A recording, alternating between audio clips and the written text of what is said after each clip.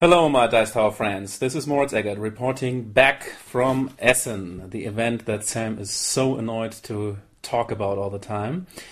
But I was there and I met Rick Thornquist. The fateful meeting between the Canadian and the German nation took place, and I have to say we had a really, really great time together. Spent a lot of time playing games. I met lots of his friends, too many to mention, but very, very nice Canadian gamers, I have to say. And we got to play some of the new games of Essen, and we also had lots of talk, and we thought of you both all the time. That's what I have to say. It's interesting also to meet people like Alan Moon or Richard Borg, who actually disturbed very drunkenly a game of Die Säulen der Erde, which I'm going to talk about a bit later. But those are giants of the gaming scene, giants of game designers, and it was very interesting to meet them. And I also have to say that it was a lot of fun to kick Rick's butt at Battlelore, which we played a demo game. Battlelore is the new fantasy version of Memoir 44 that many people are very interested about. And I have to say that the game is very good indeed. And I think Rick's dice were a bit cursed. At least we managed to play like 6 rounds without ever landing a hit on each other. And then I broke the spell, and I have to say that Rick's army just went down. Also, another little anecdote for friends of Dice Tower, the podcast. Just recently, some of you may know that I work as a musician.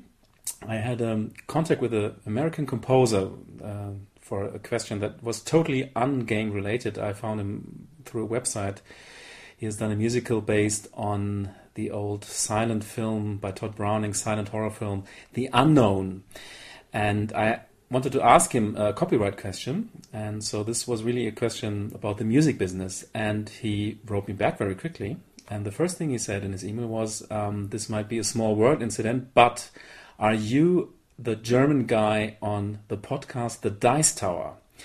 So Shane Rettich, this is the guy I'm talking about, is actually a Dice Tower listener. Many greetings to you, Shane, and I have to say this is really an amazing incident. I think the chances for this are 1 to 2 billion, but it could also mean that now the listeners of the Dice Tower have multiplied so much that the chances are actually much less. And soon we will have, like, every second person on the earth will listen to the Dice Tower, which would, of course, be great.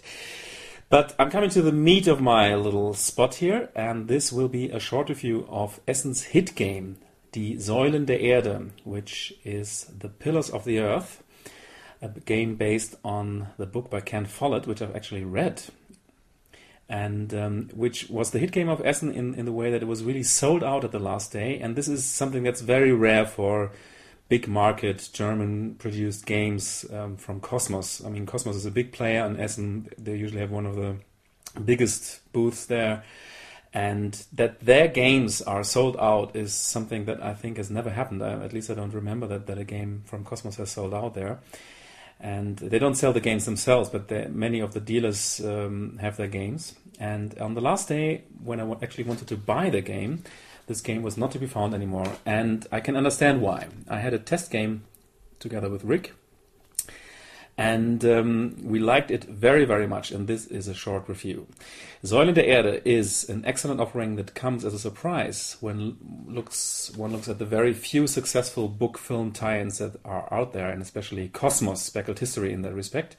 We might remember the awful Lord of the Ring games. I don't mean the Knizia games, which are quite okay, but I mean the film tie-ins, the 3 games that nobody talks about anymore. In Säulen der Erde, players represent clans of craftsmen who work over decades, or rather 6 rounds lasting roughly 90 minutes, to build a cathedral. I think gamers got the better deal compared to the guys in the book, which I think they needed a century or something to finish the darn thing. First in the game comes a selection phase in which players either hire new craftsmen with new abilities or send their workers off to the woods, the quarry, or the sand mine. And if the workers are really nice, to the wool factory, where they actually can earn money. Then a very interesting phase happens. One by one of 3 master craftsmen of each player is drawn out of a bag, and they are placed at different activity spaces on the board, which follow a certain predetermined order, a bit like in Caylus. The first player to place a pawn has to pay 8 gold, or he can pass and place his pawn later. The second player has to pay 7 gold to select an action or pass, and so on. Passing is pretty cheap. But then space at the activity spaces is of course limited.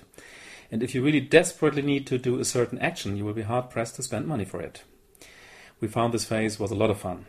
Then the different activity spaces are dealt with in order. There are event cards which affect all players except the ones who have occupied a certain space. There are advantage cards which give more special favors. There are also more increasingly powerful craftsmen, and there's also a market and tax phase.